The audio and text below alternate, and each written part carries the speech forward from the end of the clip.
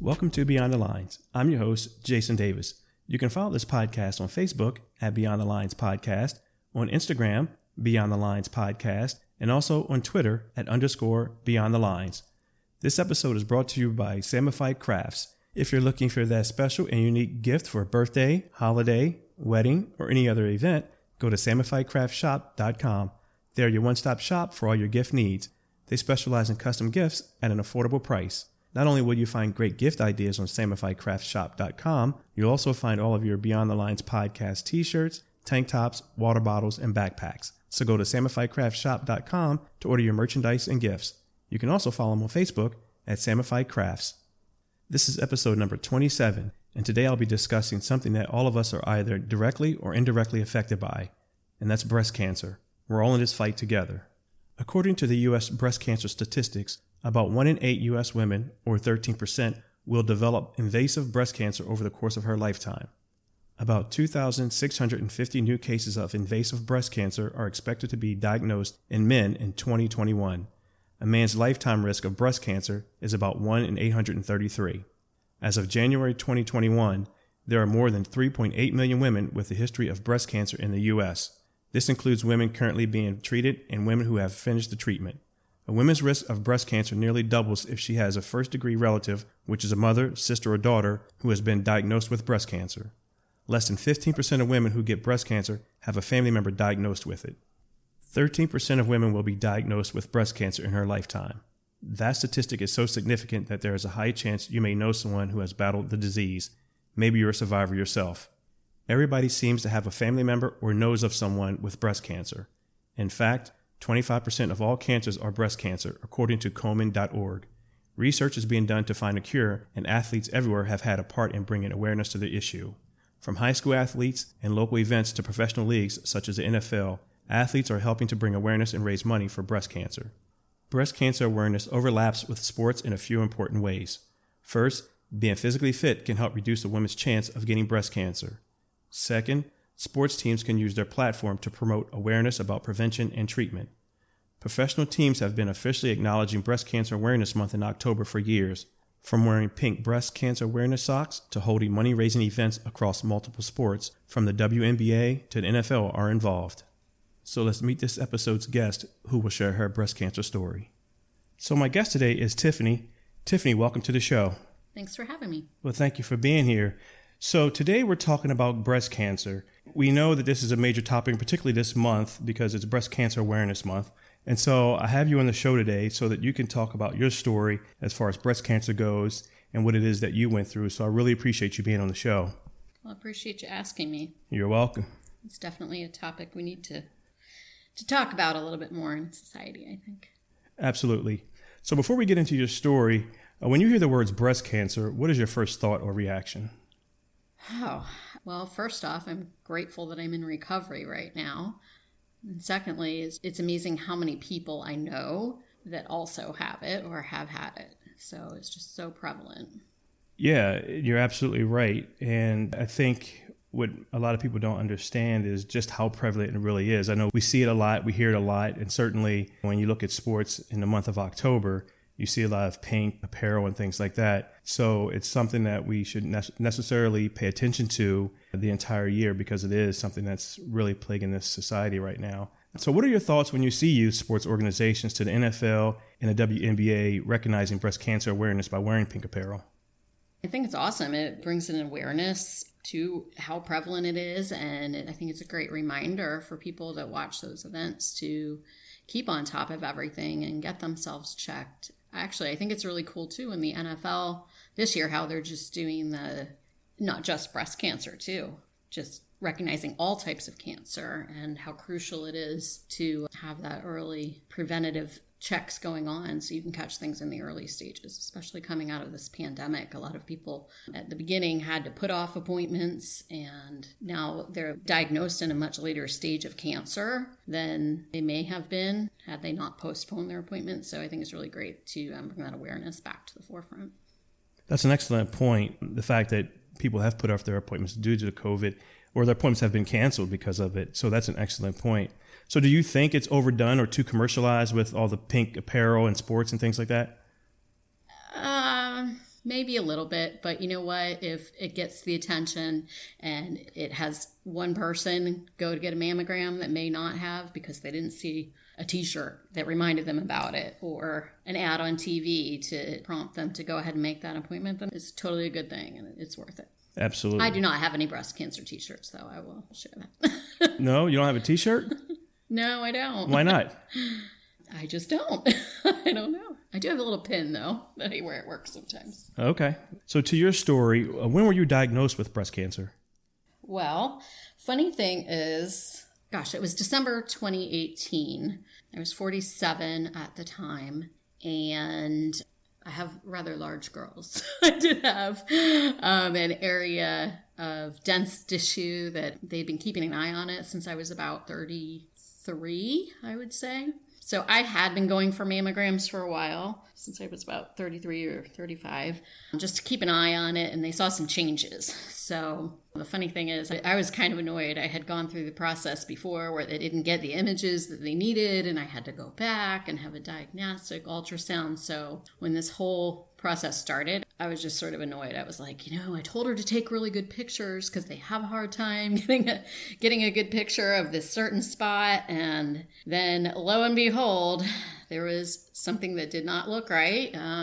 So they saw some changes and some calcifications and went in and did a small little biopsy. And then one thing led to another. This was in my left breast, and they decided, these changes that are going on, they don't look great. They've definitely come back that they're benign, but we should take this area out just to be safe so it doesn't turn into something.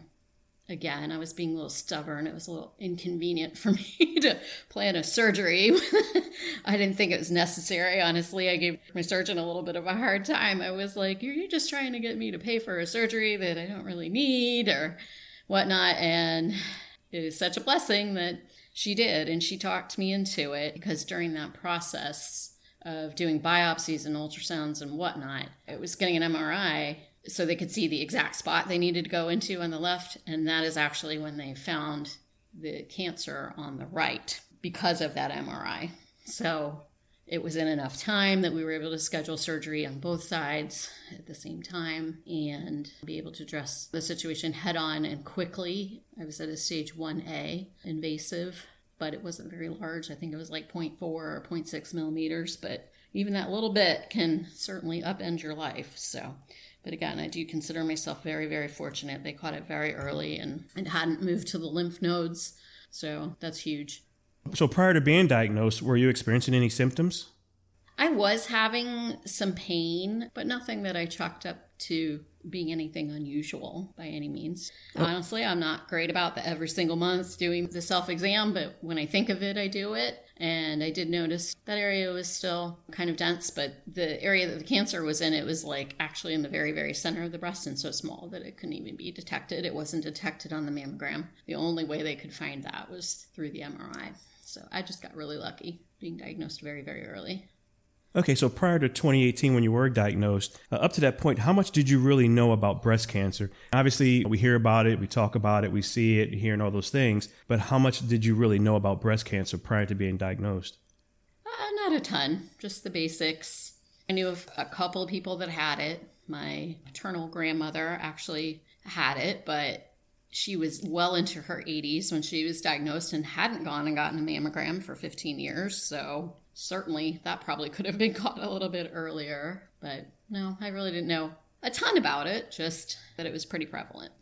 Yeah, I think it's safe to say that all of us have been either directly or indirectly affected by breast cancer. We either know someone or related to someone that has breast cancer or has had breast cancer. So it's certainly more prevalent than most people think. I would agree with you. So thinking back to the exam that you had and then the subsequent conclusive diagnosis, do you remember what your initial thought or reaction was? Yeah. I don't think anybody that's been diagnosed with cancer will ever forget the moment that they hear those words. I'm sorry, I need a sec. I was actually, my stepmom was with me. It's very good if you're going through this process to have someone by your side to come to the doctor with you if you're comfortable with that, and just make sure they're soaking in all the information that you might not be able to remember, and taking some notes. But my first gut reaction was that it was just honestly like my worst nightmare coming true. I'm a single mom.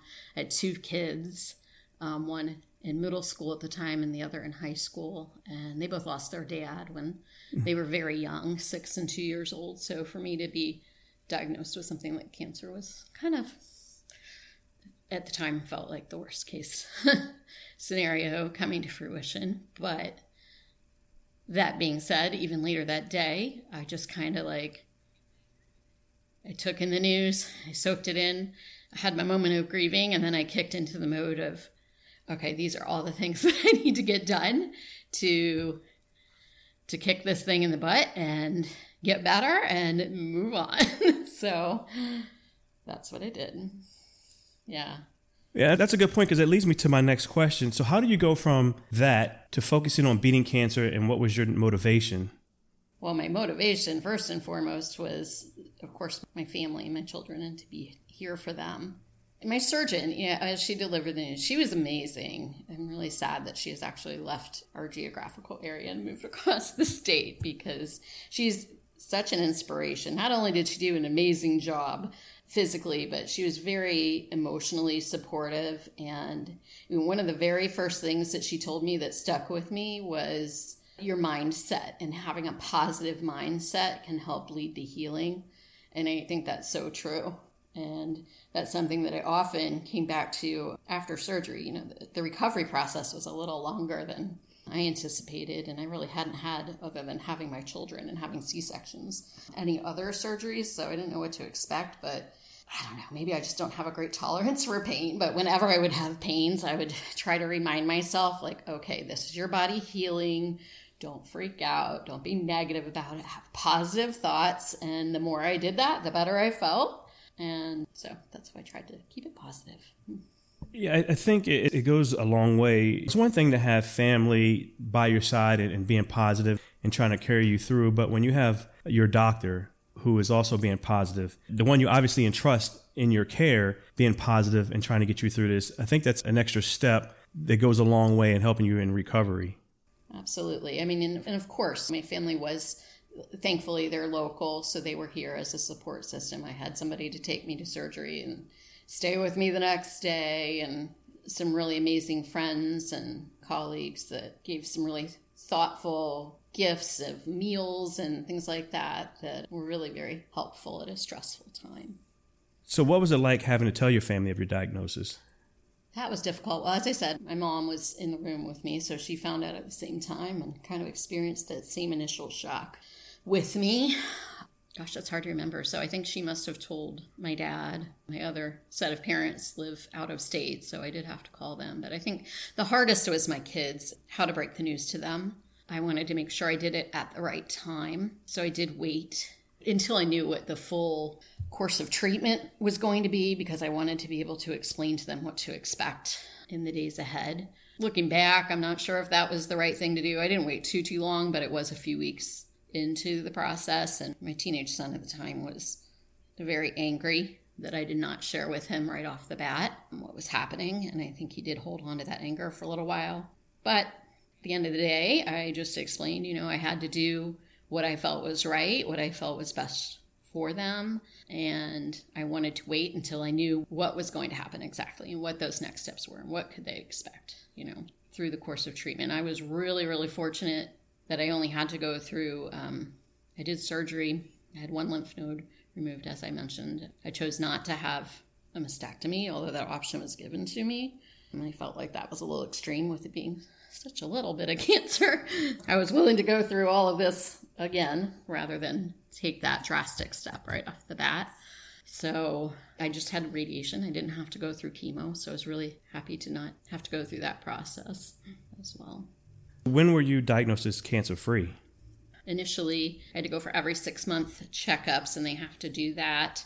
They have to check you in the way that your cancer was diagnosed. So that means I have to go for this major mammogram. Yeah, I believe it was every 6 months off the bat, I would have to go for follow-ups. Now it's actually been reduced to a year. So it's been 2 years that my scans have come back clear.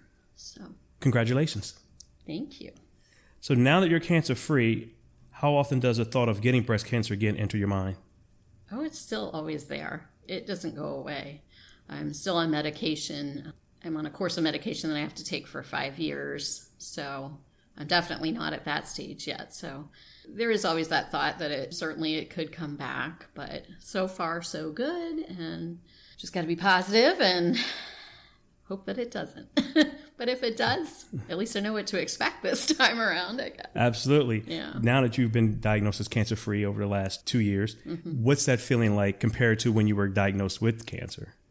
Oh, it's an awesome feeling, but there's always that anxiety. I mentioned I know a lot of people that also have had their own cancer battles, and quite a few of them, colleagues that work in my industry, different places that have had breast cancer. And I know a few that have had reoccurrences. So you never feel like you're fully in the clear, so to speak. So there is always that little bit of anxiety running in the background. But you know what? I've seen them come back after being diagnosed a second time too, a few of them, and kick cancer's butt again. So it's also very inspiring. Absolutely. Absolutely. So finally, what advice would you give those who have been diagnosed with breast cancer and are fighting to become cancer-free? I would say first and foremost, just stay as positive as possible. Take care of your mind, take care of your body, take care of yourself. You have to do that before you can take care of others. And make sure you have a good support system around you. And if for some reason you don't, there are some really, really amazing resources available through the hospitals and things too that can be a great support system throughout the process. Well, Tiffany, I will leave it there, and I thank you so much for sharing your story. Thank you for joining the show and letting us know what it is that you went through, and hopefully your story will be able to help someone else. That's the goal. Thank you so much for having me. Well, thank you for being on. I appreciate it. My pleasure. Once again, I'd like to thank Tiffany for joining the show and sharing her story. So what are the 3 takeaways from today's episode? Number 1, have a great support system. Number 2, take care of yourself physically, mentally, and emotionally. And number 3, be diligent with your self-checks and yearly exams. I would personally like to say to all those who have or are going through breast cancer, don't quit, keep fighting, and my prayers are with you. That concludes episode number 27. If you enjoy this podcast, I ask that you subscribe. If you enjoy this episode, I ask that you share it with a friend. Please tune in next week for the next episode. And as always, thanks for listening. Take care.